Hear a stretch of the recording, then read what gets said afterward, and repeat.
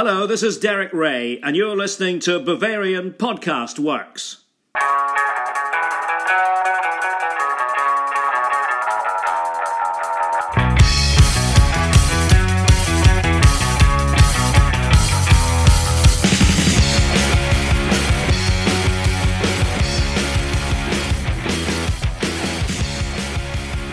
Hallo und willkommen to the last episode where we will talk about the 2019-2020 Bundesliga season. We will be wrapping up the season here on Bavarian Podcast Works very quickly. We're not going to get into every detail. We're not going to talk about every game. We're just going to ask some objective questions and then answer some of the questions that you asked us on Twitter via the hashtag AskBPW. So let's get underway with those right now, right off the bat. Unfortunately, Chuck's not here with us. We're joined by Tom. Chuck's off doing, something that Philadelphians do. I couldn't figure out a joke for that in nearly enough time.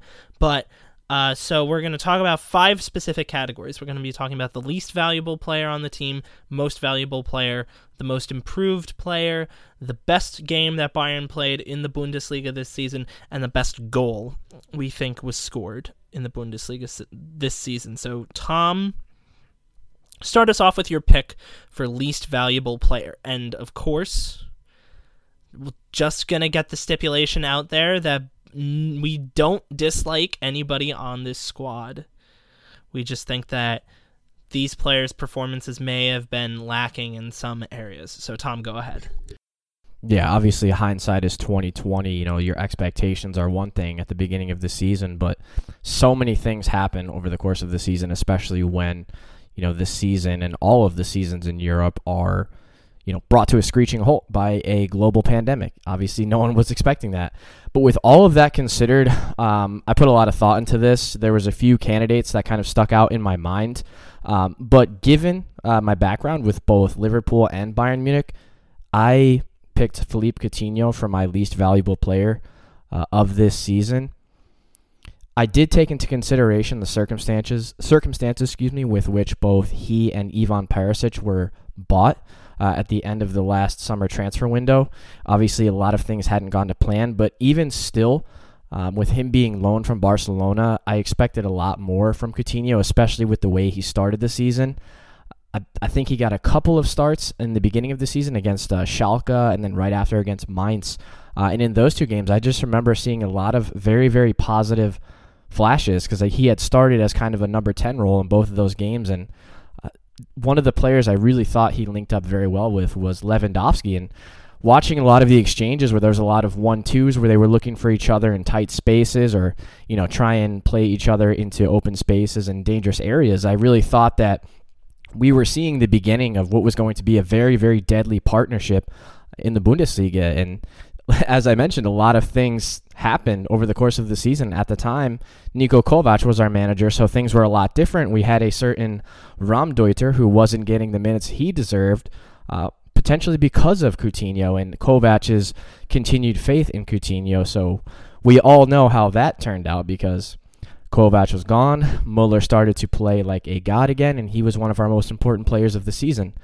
So just for me, Coutinho, there were just so many positive flashes. His hat-trick against Werder Bremen, positive link-up play with Lewandowski constantly playing both either wide left or centrally as that number 10 role. He even came on a couple times as a deeper-lying midfielder. I just thought even, as I said, with the circumstances he was purchased in, more was expected of him. Yes, he did have some injury problems. He's always had that often on-again ankle issue. This dates back to his time at Liverpool. It was something they kind of put off and never really had an operation on. And I think during the pandemic is when he had it operated on and just he kind of perhaps lost out on an opportunity to get more minutes, especially as the season restarted and kind of came to a dwindling halt as we won with a couple of weeks to spare. But all things considered, I just expected a lot more from Coutinho as someone who's seen him both at his very best and his very worst with both Bayern, Liverpool, and at Barcelona as well. And it's just a shame, but who knows what's going to happen with him as far as the next transfer window. But yeah, expected a lot more from him this season. To me, I had a couple of contenders in mind as well, and there were really 2, and it came along the back line. To me, I kept going back and forth between two players that have spent some time in Spain. The first one was Luca Hernandez. To me, I didn't think that he really lived up to the potential that he had riding on his shoulders with being the highest paying transfer that Bayern had ever made in the club's history at 89 million euro. However, I will add that he was relatively well disciplined. He only had 3 yellow cards on the year, and he also bagged an assist. He had a pretty low match rating out of all of the consistent starters on the team. He had the lowest match rating according to Who Scored out of everybody with a 6.51. But the person I'm actually going to go with is somebody that didn't put up similar stat lines. He had 3 yellow cards like Hernandez, but also had a red card. He didn't put up any stats at all. He only made 16 appearances to Luca's 19, and he didn't have any injuries at all, and had a 6.6 match rating. It could be argued that 3 less games could have brought it up to a 6.6, but regardless, the player I'm talking about is Javi Martinez. He hasn't really shown his form. Whenever I saw him get on the pitch in a defensive role as opposed to a more central midfield ball distribution role, I would clench up and be very, very terrified for the amount of time that he was out on the field. You've seen over time that he's lost a lot of pace. You've seen that he's lost the ability to jockey with attackers, and that's something that he has been able to do in the past, but now you watch his play and it's very clear that whatever he had back in 2012, 2013, 2014, he doesn't necessarily have it anymore. And it's sad to see because I have very fond memories of Javi Martinez, both in the center back and the center defensive midfield roles for Bayern. But, I mean, the writing's on the wall for this one. I think that he should go back to a club where he can get some consistent starting time. I hope that's Athletic Bilbao, his original club. It's great to see a Basque player going back to the one major Basque club in the region. And for all the Real Sociedad fans out there that want to dispute that statement, you can come and find me and fight me. But Martinez has lost his usefulness at Bayern Munich, other than being an extra body out there to distribute the ball. To me, I think you can find players within the roster that do a better job than that, and statistically, Corentin Tolisso and Mikhail Cuisance, who are the 18th and 16th best players in terms of match rating, according to Who Scored respectively, Cuisance in 16th, Tolisso in 18th, they both distribute the ball a little bit better. They've done it in less match time, but keep in mind, Cuisance is 20. Tolisso wasn't necessarily the pick of Niko Kovac, and he also had injuries. So we will talk about Tolisso later. One of your questions popped that up, but to me, I think there are better options out there other than Javi Martinez. So moving away from the negative, let's go to the positive. Tom, who's your most valuable player for this Bayern squad this year? For me, this was the most difficult category because there were so many players for us that I truly felt and genuinely felt had fantastic seasons, especially with all things considered. You know, sacking our manager, having a huge adjustment, having a global pandemic bring us to a halt for in between 2 and 3 months. And I had someone in my mind, and then when I was asked to do the most valuable player write-up for BFW's polls, you know, all of us staffers had done a private poll to get an idea as a staff team who we thought won in each respective category. So initially, I was going to pick a certain someone who's a prolific goal scorer, but having done the write-up for us based on our results, I picked David Alaba for a number of reasons. I think he's been one of our most consistent players over the course of the season. I think it was a tremendous ask. So technically, Niko Kovac was the first one to move him to center back in that infamous 5-1 loss to Kovac's former club, Eintracht Frankfurt. But that game should obviously not serve as any sort of a barometer for how the rest of the season went, especially right after Hansi Flick took charge, because that we all know just how well that back four of Alphonso Davies, David Alaba, Jerome Boateng, and Benjamin Pavard performed over the course of the season. And I might add how quickly they started performing well after Hansi Flick had taken charge. And two of the things that just really stuck out to me, they were things I was completely unaware of before I had done the write-up and some close analysis and research on David Alaba and some of his numbers from this season. But two of the things that stuck out were his 90.8% pass completion rate in the Bundesliga this season, which it was the sixth best in the league and the best in Bayern's squad. So that's something to me is, especially for a team like Bayern, we are a possession-based football club. Yes, teams do like to pick and choose their times to press us and disrupt our play from the back, but a lot of our play does start and come through the back. So you need center backs and defenders that are wise with their distribution out of the back. Otherwise, nothing is going to work, and everything is going to be reverted to direct play, long balls over the top, which can leave yourself very, very open. So to me, it's something that alludes to David Alaba rarely ever missing the target. That's a sign of a veteran player. He knows exactly where to be putting the ball at what times, where to be moving to give his teammates support when he plays quicker passes in tighter areas, et cetera, et cetera. And the second stat that also stuck out to me, and it also kind of made me watch a lot of highlights, some of his long passes. So it might be a little bit of a tongue twister, but so he had a total of 15,534 total yards of progressive pass distance. Now this, I used a website called fbref.com. They do a lot of very interesting statistics in the Bundesliga for a lot of different both individual and team statistics. So this is measured by passes that travel towards the other team's goal. And he had the most of any outfield player in the Bundesliga. All of the others ahead of him, he was 7th or 8th, I believe, and 8th. And 1 through 7 were all goalkeepers. And I looked it up, so goal kicks are included in this statistic. So you have to consider how much distance is covered on average on a goal kick if a goalkeeper doesn't decide to play it short, within his own box as the laws have changed, et cetera, et cetera. But just reading this stat, I had a lot of flashes in my mind. I'm like, you know what?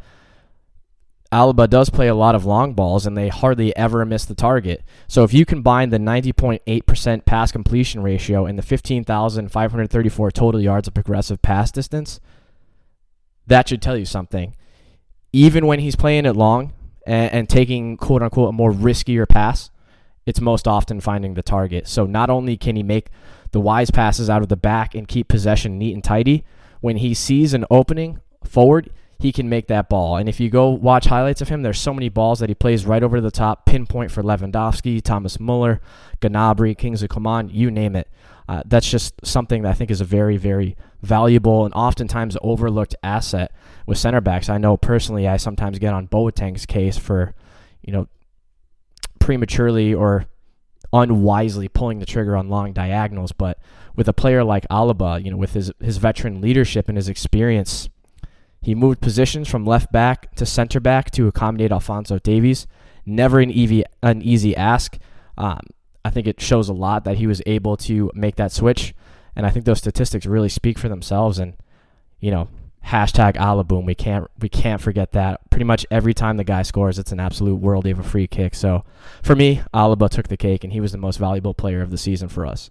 This one also took me a little while, and I guess the best way to frame this is not necessarily a conversation of the most valuable player, but really who the second most valuable player is, because we really can't look past the fact that Robert Lewandowski this year, scoring 34 goals, getting 4 assists in just the Bundesliga, is an absolutely phenomenal accomplishment. He was an absolute boss this year. But I guess the question that I would ask is who the second best player is, because Lewandowski doesn't always just dribble it up the field.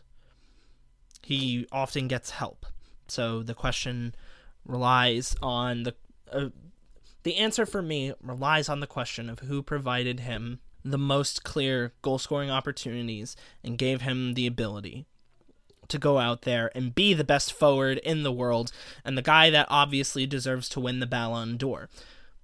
To me, it really came down to two players, both of which I'm going to mention their stat lines because they're absolutely phenomenal. I'm going to start with the person that I didn't pick, and that's Serge Gnabry. Gnabry had 12 goals, 10 assists, with an 82.3% passing rating, according to Who Scored. Who Scored also gave him 7 Men of the Match awards and a 7.49 match rating over 26 starts and 5 substitute appearances. However, the reason why I didn't pick Gnabry is because on a team that has been begging for wing depth, Gnabry's role was never in doubt, in my mind. His starting position, when he was healthy, was never in doubt. He performed to an amazing ability. Who could forget his performance against Tottenham in the Champions League? But to me, my most valuable player, and I haven't really been able to say this in seasons past, so it makes me really happy to say that my favorite player on this team, the player that made me fall in love with this team, is my most valuable player this year. Because you don't become leading the Bundesliga's leading assister if you're a bad player. And over the years, he's always had to fight for his spot. He's had questions over his head of, do I belong here, despite being one of the few Müncheners that are actually on this team. But I really do think that this was the year that Thomas Müller finally showed to the world that he belonged at this Bayern Munich team, and that at 30 years old, he had so much adversity that he had to go through. He had to start off with a coach that didn't necessarily want to play him all the time. He had to deal with the fact that there was another player that came in, Philippe Coutinho, who, I said it on previous podcasts, is probably better at a left wing position than at center attacking midfield. But nevertheless, another world-class player came in and tried to supplant him at a position that he's always been the best at. And he had to deal with the fact that his country didn't want him anymore. And he was unceremoniously cut by Jogi Löw in a stupid decision. And he went out and he showed everybody why he's the best. His 78% passing, not the best. But he has 21 assists, so I can ignore that 78% passing because he was accurate. 8 goals as well this season is not something that one should laugh at. 26 starts, 7 substitute appearances, over 2,250 minutes this year. Muller's really been phenomenal. It's awesome to see him go out there and fight for his role, but now that he's comfortably got his hands on it, there's no question in my mind that Bayern are just a better team with him out there on the pitch, and it's awesome to see that as a fan of his. So Tom, let's go through these last 3 really quickly. Most improved player of the year, in your opinion? Again, another category had so many candidates, but for me, I absolutely had to pick Leon Goretzka, and no, it's not just because of #gains. You know, he quite obviously put on easily 4 to 5 pounds of muscle during the pandemic. You know, I'm really curious to see what, as a fitness enthusiast and professional myself, I'd be very curious to see what his diet and exercise routine was in addition to what they were doing for team training during the pandemic. But other than that, I think this is a guy who, in the beginning of the season, might not have got as many minutes as he would have liked under Niko Kovac or Hansi Flick, respectively. Injuries to both Corentin Tolisso and Thiago Alcantara definitely helped his case at different times in the season. And I just think he was a guy who didn't really seem to me like he was a player who had the full confidence that we've seen towards the end of the season, particularly after the Bundesliga restart. I think we all know just how effective he was. To me, he's a guy, he's always possessed that athleticism, and I know Chuck has spoken oftentimes about this. You know, he's always willing to put his head down and put a real shift in as a real kind of box-to-box midfielder. But sometimes he would just kind of have that bullish play, that aggressive play where he'd wind up fouling a lot, would take heavy touches. The ball would kind of get away from him and he wasn't able to execute probably what he wanted to do in his head and what he was envisioning. But, for whatever reason, he just seemed to get a run of positive performances and really string together some confidence. And I think he was really coming to fruition right before coronavirus broke out. And then I just think he was a completely regenerated player after the brief break. And he was just, for me, night and day between Leon Goretzka from the beginning of the season to Leon Goretzka during the Bundesliga restart. I think he was asked to play a multitude of different roles in the center of midfield.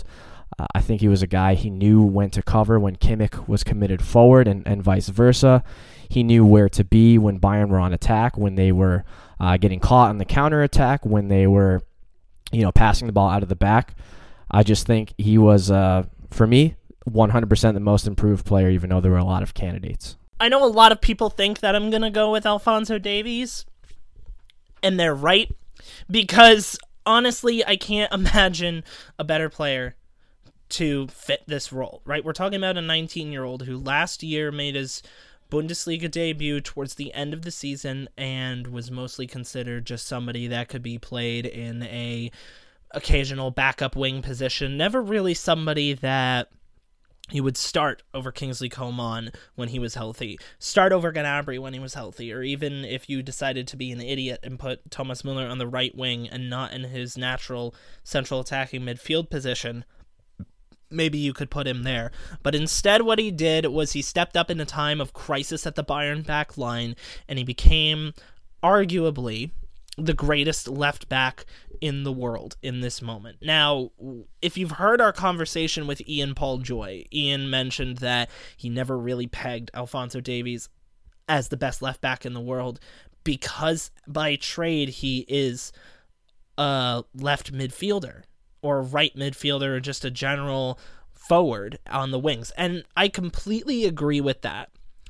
But if Alphonso Davies is going to use his current position in the future to break into the first team and really turn himself into that, I can't imagine a better campaign to try to start that off than in this year. He's been phenomenal. He's been stepping up at the exact times that Bayern has needed him to, and for that he gets most improved player in my book, though a close second will be Benjamin Pavard, because he was one of the few bright spots on a Stuttgart team that did very, very poorly last year, and he himself had a very poor season, and then he turned it around. But if Alphonso Davies didn't have the breakout year that he did, I would have given it to Pavard. But Davies obviously became one of the best players in the world over the last couple of months. Surely the best young player in the world, if we don't count Kylian Mbappe, and even still, I'll probably give that to him this year over Mbappe. So, best Bundesliga game for you, Tom, what would that be? For me, this is just, the timeline of everything of the season. Flicky Flocka, hashtag Trust and Flick coming to full fruition.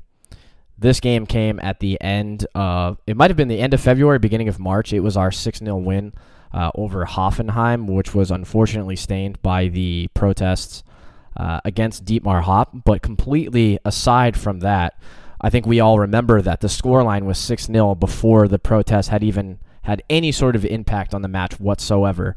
And it's important to remember, so this win came directly after our 3-0 win against Chelsea in the Champions League in the first leg of the round of 16, which we all remember Robert Lewandowski suffered the knee injury, and there was a lot of questions and concerns surrounding Bayern's fortunes because he was slated to be out for, I believe it was almost a month, and he was going to wind up missing a handful of games for us, including the second leg against Chelsea and Der Klassiker, which we obviously wound up winning in the restart with that lovely Kimmich chip. But had it took place when it was supposed to, we would not have had our prolific number 9.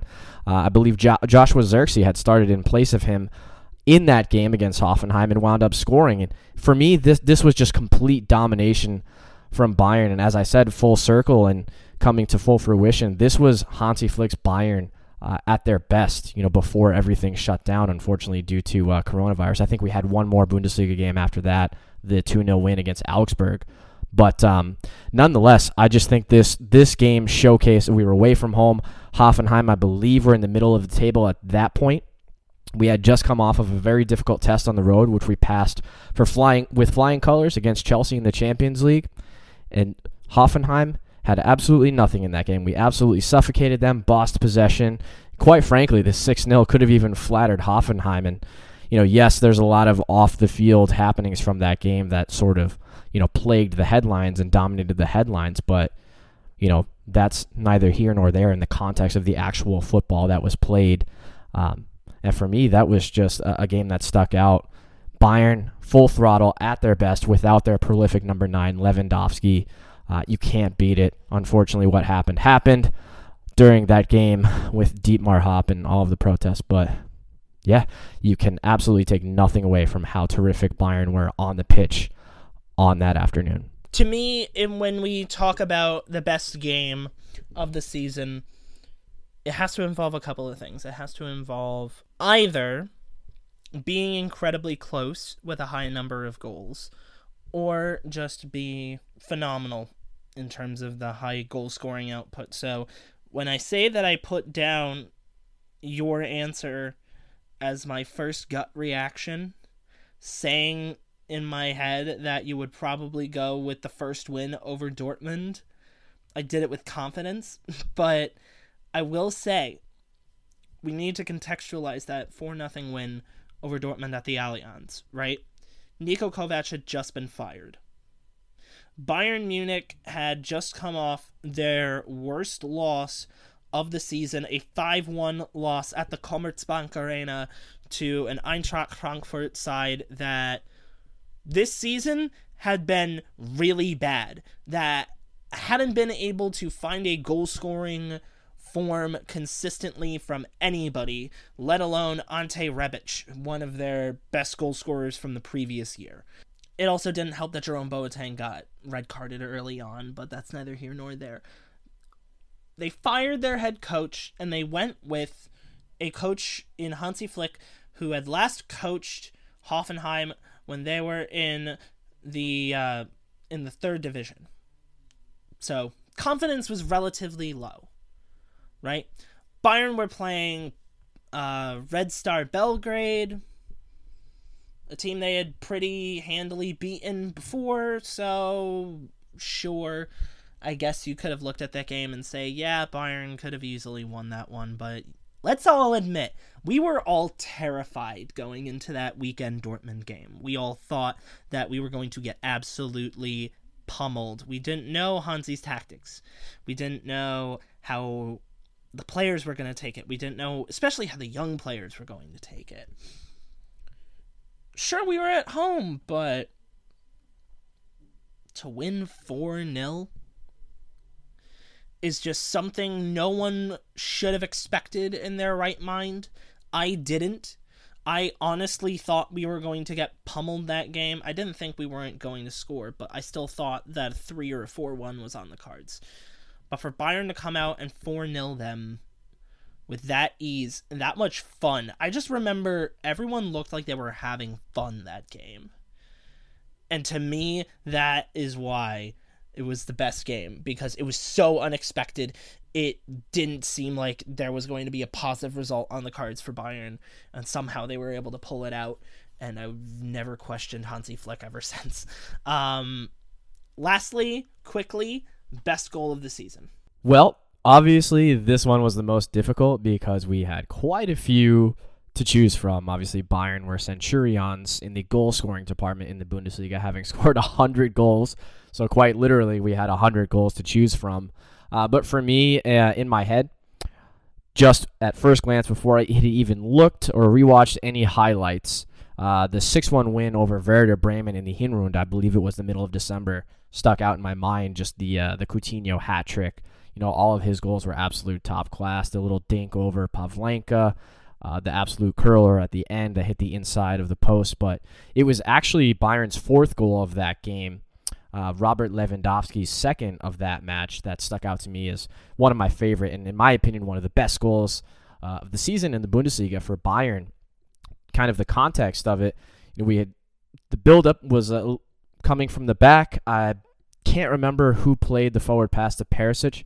Perisic zinged in a pass to Lewandowski right on the edge of the 18. He was surrounded by 3 or 4 Werder Bremen defenders, and immediately you see Perisic follow his run and make a diagonal run with Serge Gnabry to the right corner of the box, which pretty much attracted 2 or 3 Werder Bremen players. Lewandowski had a cute little layoff to Muller, who was standing, I would say, maybe 10 yards behind him, and he snuck around. The Werder Bremen defense held his run perfectly to beat the offside line, and it was one of those vintage, quintessential Muller little lofts right over the top of the Werder Bremen backline. It was a little dink chip from, I would say, maybe 6 or 7 yards outside of the D on the 18. Lewandowski does a full-on Bundesliga logo to trap the ball, takes one little touch to open up his hips, and Pavlenka had absolutely no chance. Bang, bottom right corner, Lewandowski second of the game. En route to a 6-1 win over Werder Bremen.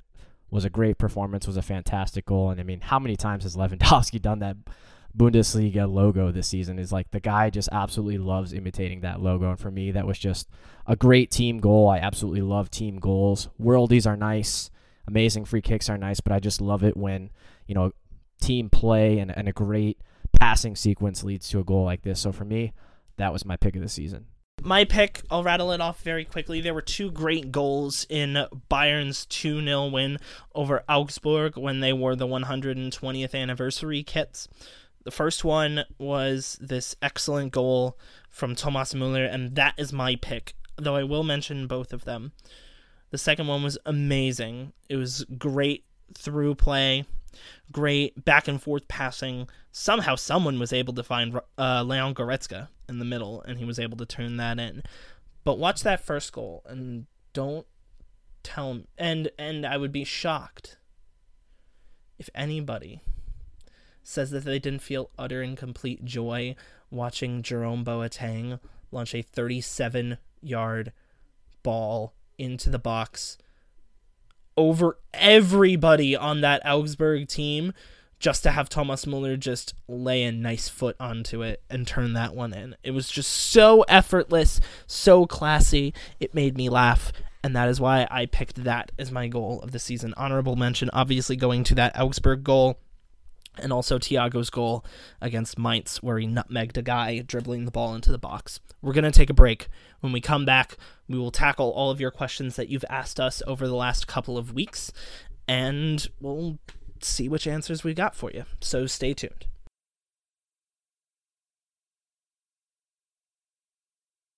Welcome back, and now we are talking your questions that you've posed to us on Twitter via the hashtag AskBPW. We have 5 of them, and that's pretty good considering as this is going to be our last podcast until the Champions League, unless, of course, there's some random breaking transfer that none of us expected. Because there's no games that we have to talk about because the Premier League is basically done and dusted. So, Tom, tell me what we got. The first question comes from @TN_Mia. And that person asks, who is the odd man out when Niklas Süle gets back to full match fitness? Obviously, we have a lot of issues with defensive injuries this season. So, Jake, I'll let you go first, and then I will follow. It's going to be Jerome Boateng, and I think that's the right answer. Because let's be fully honest. With Jerome Boateng, he has had a bunch of rough spots this season. Over the end of the season, he's been very good. But you can't tell me throughout the entire season that he's been very reliable. So when a fully healthy 24-year-old Niklas Süle comes back and is able to be playing for Bayern in the Champions League, you better believe that he's going to take a spot over a 32-year-old Jerome Boateng. I think that's a simple and an easy answer. Even with great performances from like David Alaba, even if Luca Hernandez comes back, I still see Alaba and Sula being a strong center back pairing together. And so that's what I'm looking forward to. Yeah, Jake, 100%. I agree with you there. And, I think Boateng knows it. I think he's well aware of the fact that a lot of the circumstances with injuries this season kind of really helped him. But to give him credit, he took his opportunity in those situations and he did what he had to. And he did quite well for us. And, he was a steadfast presence in the back line. My one concern, the DFA Pokal final immediately comes to mind when he made that stretching save and injured himself and had to come off. You remember, especially towards the end of the season after the Bundesliga restart, there was a handful of games where he could only go 70 minutes. He was always being replaced by Luca Hernandez, which in Boateng's mind is something he might be thinking about again, considering that we're going to have, technically the league can vote on the amendment, but we're going to have 5 subs again, presumably next season, per the IFAB. So a guy like Boateng, whose fitness is always in question as far as lasting the entire 90 minutes, I'm sure that's in the back of his mind, but for me, he has to be the odd man out, and that's just assuming that, knock on wood, I don't know if you can hear that on the mic, I'm literally knocking on wood, that Luca Hernandez does not have another serious injury. At one point, our record signing, hardly getting any time and just having the worst luck with injury. I'm just very hopeful, keeping my fingers crossed and knocking on wood that doesn't happen again, but if it does, there could be a toss-up between Boateng and Luca Hernandez being the odd man out in that situation. But without injuries, I'm going to have to agree with you, Boateng, because Niklas Zula is very effective when he's fully fit, fully healthy, and ready to go.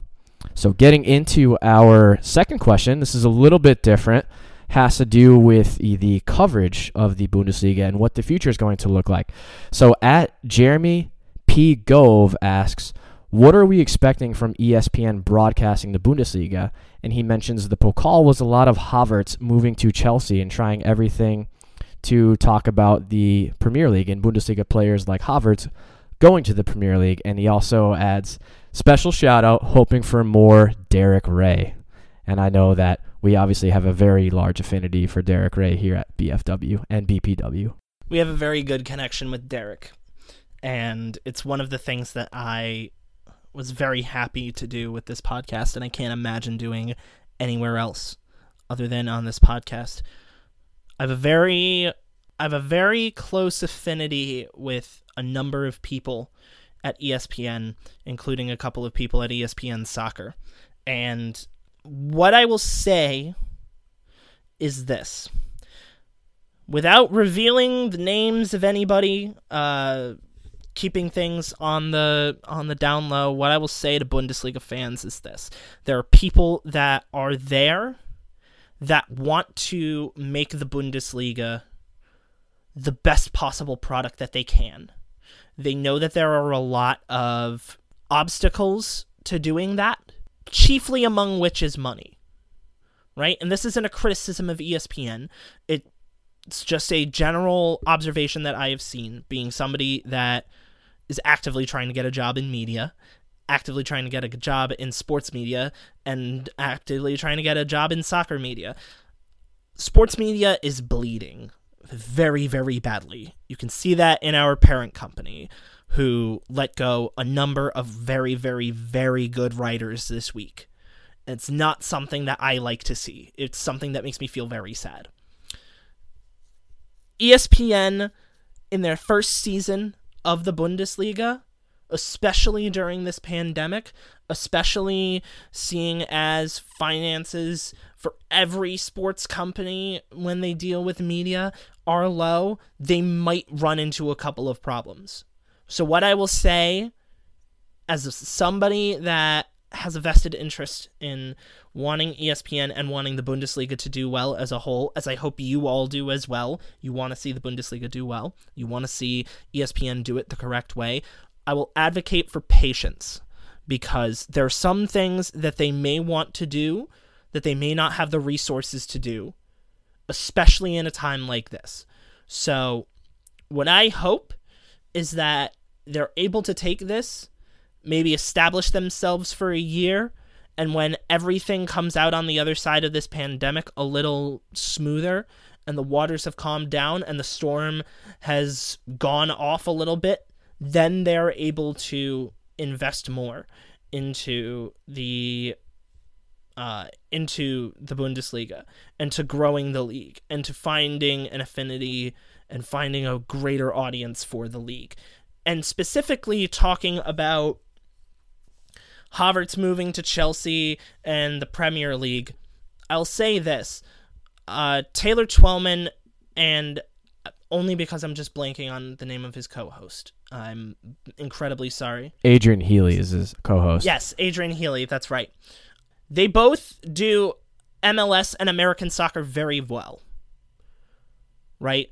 So in order to draw a connection directly to this game, they may have had to mention Chelsea, right? Because American soccer fans might have tuned into the Bundesliga for the first time and not necessarily knew what was happening. But if they mention Chelsea, there might be some people that draw a connection to Christian Pulisic, right? We can't expect that everybody that tunes into an average Bundesliga game or an average DFB Pokal game knows everything about German soccer. But also, to be said to that, it's not like they were talking about Havertz moving to Chelsea and the DFB Pokal finale was us against Dortmund. It was us against Bayer Leverkusen. And Havertz plays for Bayer Leverkusen. And arguably the biggest story of this upcoming transfer window is going to be where Kai Havertz goes. So, in my mind, I don't think that's as egregious as some other things that I've seen networks do when talking about the Bundesliga. So again, I'll just say, give them patience, give them time. Resources may be dry and they might not be able to do everything that we hope in this first season.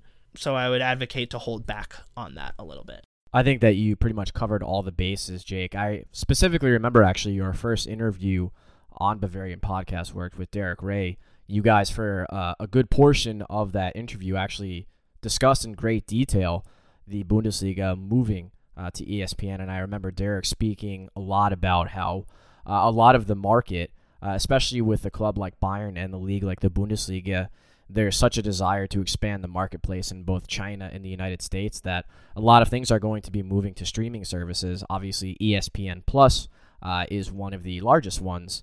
So there's definitely going to be a monumental shift in the whole footballing world and sporting world itself to streaming services like ESPN Plus. For me, it's actually kind of serendipitous that we're approaching this question. Last night on the way to work and the way home from work, I was listening to Stylecast by Raphael Honigstein and his co-host. They were talking about this very thing, broaching the subject. How do we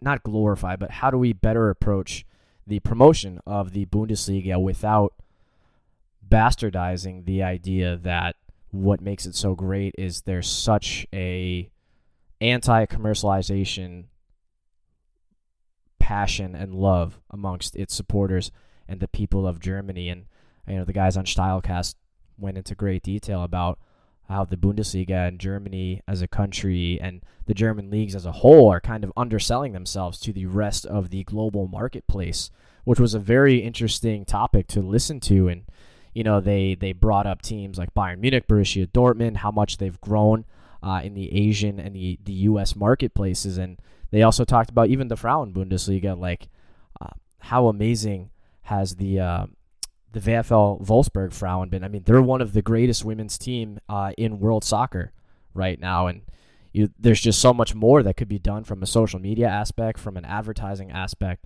So there's a lot of things that can be done, but I know our very own Marcus Iredal from BFW, as I called him the other day, the resident footballing romantic. He's a big fan of those smaller teams, those teams with low budgets, doing well, and how passionate their fan bases are. As I said a few minutes ago, how do we walk that fine line between the necessary promotion but not bastardizing, the true passionate fans? Germany, a lot of people, I know that you and I know, and most of the people who are in our community know, but most people don't know. It's like it's such a working class league. Like, you go to stadiums over there. Jake, I'm sure you've been to plenty of professional sporting events in the U.S., and I won't name names, I won't name franchises, but going to a local NFL game for me, it's like if I want a beer and a pretzel, or like a beer and chicken tenders, it's like almost $30. And in Germany, from what I understand, you can get a sausage and a beer for just a couple of euro, and that's the way it's designed, for the fans, for the working class. And so there's definitely a way to kind of mold those two sections, as I said, the passion and the whole working class aspect and the promotion. But I, like you, I don't know many of the fine details. I could say as an answer, they should just hire guys like us, because we all put our heart and soul into covering the Bundesliga and Bayern Munich. But I agree with you. I do have faith and confidence that they're putting the right pieces into place, and they're not going to go into this lightly. And that's exactly what I hope, because I would hate for this league, as beautiful as it is, to be undersold and not given the proper attention and the proper limelight that it so thoroughly deserves, in my opinion. And I'm sure you probably share the same. So, moving on to the next question. This one has to do with our midfield.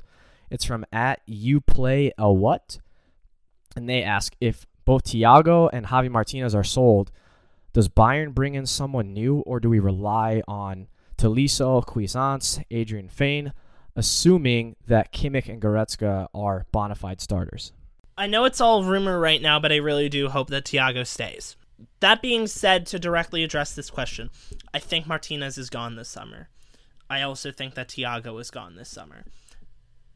I just think it's obvious. I think it's bound to happen. I think Liverpool want him too much. I think that Klopp sees something in him that somehow the Bayern team isn't able to figure it out. Just give the man a contract already, Jesus Christ. But I think the three that you just listed there, Corentin Tolisso, Mikhail Cuisance, Adrian Fein, if they're backups to Kimmich and Goretzka, I'm fine with that. To me, I'm fine with that, because let's think about this in reality, right? Kimmich is an amazing ball distributor, and he pushes up the field. Same thing as Goretzka, right? Thiago also has those kind of qualities. But what Thiago also does, probably better than anybody else on this team, is he's a great person to start a build-up. He's phenomenal at reading the field, being intelligent, picking out plays, and getting them started. Out of the three that you mentioned as potential replacements, I look at that list and I think that Corentin Tolisso has the intelligence and the mental fortitude to be able to do that better than the others. I think he's smart enough to know when to push up the field. He's smart enough to sit back. But in the 13 games that he's played this season, somehow he wasn't able to fully show that. I've got a soft spot in my heart for Corentin Tolisso, and I really think that he's going to have a breakout season this year if he's given the opportunity and he's given the time. But to me, I think Bayern has a glut of midfielders right now. If we do end up selling Thiago and we do end up selling Javi Martinez, I feel perfectly fine bringing Corentin Tolisso into the fold and keeping him there. I'd be perfectly happy with all of that. Yeah, I have to agree with you. Pretty much all signs point to both Thiago and Martinez leaving at this point. For me, as both a Bayern and Liverpool fan, it's a very awkward place to be in. I just don't, who would he directly displace in the Liverpool squad? I don't exactly know at this point. Keita. Would he be starting? Right? It would probably be Naby Keita. Well, you have to remember, Klopp for so much of the season, mind you, when Liverpool were playing very well. So, end of 2019, very beginning of 2020, quite often it was Fabinho, Henderson, and Gini Wijnaldum, and Keita had so many injury problems, and he hardly got a sniff. It's only been since the restart that he's actually been playing a decent amount. But yes. So let's play this game. Tom, let's quickly play this game. Do you think Thiago is a better midfielder than Gini Wijnaldum, yes or no? This is putting me on the biggest... I'm going to do this. Do you think Thiago is a better midfielder than Gini Wijnaldum? I yes think or no? he is. better on the ball, yes. I think Thiago is better on the ball. Do you think he's better than Fabinho, who arguably could also be a center back? I think Fabinho is more of a destroyer. I think he has a lot more defensive capability than Thiago does, but distributing and on the ball, I think, again, Thiago is better in that department. And putting your biases aside, do you think he's a better midfielder and a better distributor than Hendo? I know you're going to say no, but I think you know deep down that the answer is yes. That is cutting in so deep. The heart of hearts. That man is the heartbeat of this team at the moment. And I'm sure you actually know, like, he's injured and he's out for the season, and we can just tell how much he's missed. And I have to personally just leave that question unanswered for my love of Liverpool and Jordan Henderson. I'll respect that.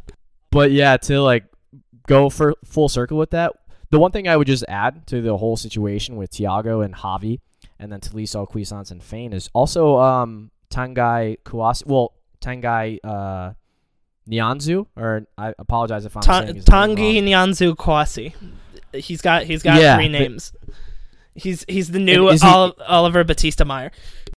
And is he not? He's a defensive midfielder from PSG, if I recall correctly. He's a center back by trade that can play center defensive mid, so more like Fabinho than a center mid that can also play center back. He plies his trade more as a center back. Okay. Well, I was going to say, I mean, obviously, I don't think he would be coming in and displacing Kimmich as that holding defending role, but I absolutely agree with you. I always feel as if Tolisso has had it up against him, who was once our record signing before his French compatriot, Luca Hernandez, when Tolisso came from Olympique Lyon for around 40 million euro a couple summers ago. Cruciate ligament injuries at terrible times when he's starting to play well. I am with you 100%. I'm backing him. I want him to have a breakout season, and I think he knows that if both Thiago and Martinez definitely leave, this could be a massive, massive chance for him. And, you know, whether Hansi Flick just goes with like a 4-2-3-1 with Kimmich and Goretzka in the middle, or changes to a 4-3-3 at times, there is room for Tolisso to be a big part of that. And hashtag step over king Mikel Cuisance, I feel, is definitely a part of the future, especially if he can continue to mature and grow as a player. So, yeah, I just have to fully agree with you, not to literally just do that, but you brought up all the good points, and especially since we've already got both Tanguy Nianzou Kouassi and a certain someone from Manchester City, who I have to give you credit, when you guys did that transfer podcast, that was the most perfectly timed Hallelujah soundtrack. And I was literally laughing in my car for 5 to 10 minutes. I take pride in my ability to splice audio into a podcast. Laughing so hard at that, and like figuratively, that was like the biggest champagne bottle pop in BFW history. We broke 100 stories writing about Leroy Sané. We joked at one point about getting to 100 when we were halfway there, and it actually happened. And I can't believe that saga is finally done. But yes, we obviously now have another very, very valuable asset in our midfield, albeit a different part of the midfield than Tolisso, Kimmich, or Goretzka will be playing in. But yes, 100% Jake. Tolisso, hope he has a fantastic season. I hope he stays if Thiago and Martinez leave, and he has a good season, injury-free. Again, knocking on wood. I hope the mic picks that up. So the last question we are going to tackle, at Eric Probst, they ask, should we be worried about Chelsea Football Club giving their recent form and our long layoff? Now, keep in mind, this question was sent to us on July 7th, so a lot with Chelsea has happened since then. I was speaking with our sister blog, We Ain't Got No History, the Chelsea blog from SB Nation. I was speaking with one of their contributors, Andre Carlisle, and we were talking about doing a podcast before this upcoming game, and he said, I don't know, all I imagine talking about is nothing but utter sadness to bring, because I can't imagine that we'd overcome this deficit. What I'll say to that point is this. I think that Chelsea are a very good team. I think they're a great team off the rebound. I think they've done some really, really good things. Do I think it's enough to overcome a 3-0 deficit with the next game being played at the Allianz Arena? No. Just honestly, no. I'm going to say no. I don't think that Chelsea's... their fixtures have been great. Their fixtures have been good. I will give them credit. They've had some players that weren't really that phenomenal for them that have really, really come out and done really well. Looking at you, Christian Pulisic, I'm proud of you, my big boy. But that being said, like, their biggest competition that they've played has been it's Liverpool, and that's coming up this weekend. So to me, their results in these other games have been great, but I don't know exactly if they've been great enough. Like, for example, their most recent win was a 1-0 against Norwich. Right? Since that question got asked, it was July 4th. They lost 3-0 to Sheffield United. They only managed to beat Crystal Palace 3-2, and that was on July 7th. And just for the sake of transparency, I'll do the 3 fixtures before then. They beat Watford 3-0, they lost 3-2 to West Ham, and they beat Man City 2-1.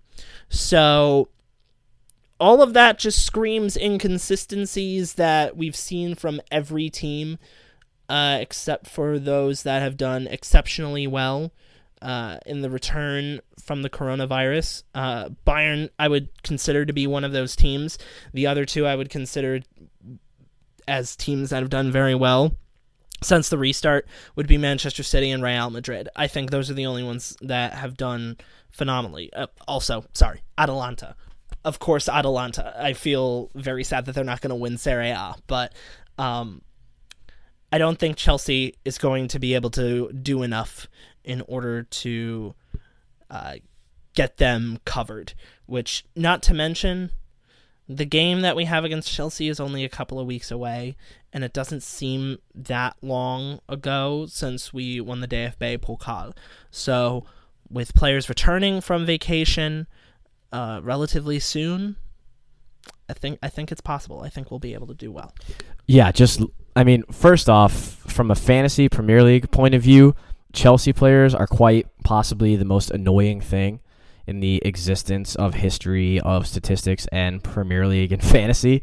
Guys like Azpilicueta, Willian, just like you were mentioning, the results, like the inconsistency, barely scraping past Aston Villa, beating Man City. Thank you for reminding me to set my fantasy Premier League team, by the way. It is frustrating. Somehow I haven't, for some reason I thought I had Christian Pulisic starting, but I think I got rid of him in favor of Jack Grealish, and that's something that I'm going to amend right now. But go ahead. Yeah, I don't even want to talk about captaining Willian recently against Norwich. But anywho, it's just like, and then I have to give him a shout out. I captained Salah. Imagine how I feel. I got to give him a shout out. Like, it is actually crazy. So in the context of things, that Chelsea win over Man City, even if that was a 1-1 draw, that would have won Liverpool the league. So technically, Christian Pulisic, the American hero, Captain America, scored the goal that basically sealed the deal for Liverpool winning the Premier League. So it was a very cool moment for me. I was at work. It was pretty empty.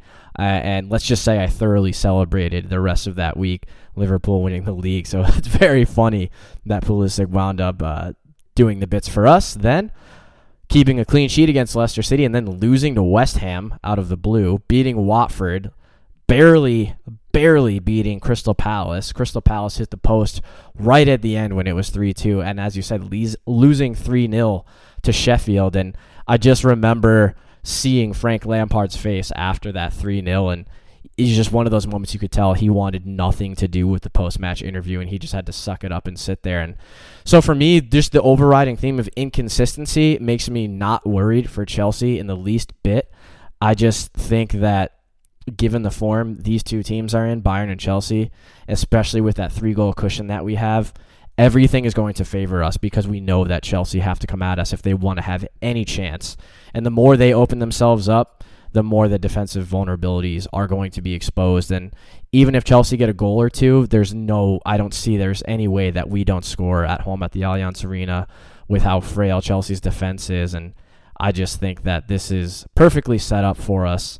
And I was trying to see, I thought someone had I know someone had a red card.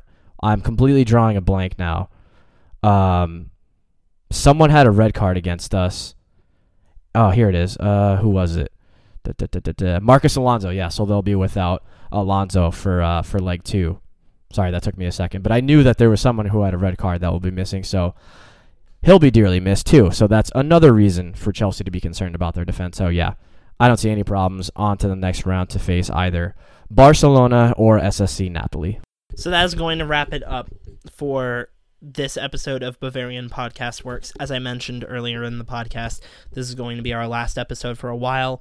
We all need a vacation. So we're going to do that. Nevertheless, we're going to return in time for the start of the Champions League. We will be talking, as I mentioned, with our sister blog over at Chelsea, We Ain't Got No History, and we will be sure to bring you the best analysis, reactions, and the like after everything restarts. So, with that being said, be sure to like, rate, share, subscribe, and download us on Apple Podcasts, Google Podcasts, Spotify, and anywhere else you get your quality audio content. Follow us on Twitter at Jefferson Fenner, at TommyAdams71, and at BavarianFBWorks. Read our content every day at BavarianFootballWorks.com. And until next time, everybody stay safe, and we will see you later. Auf Wiedersehen.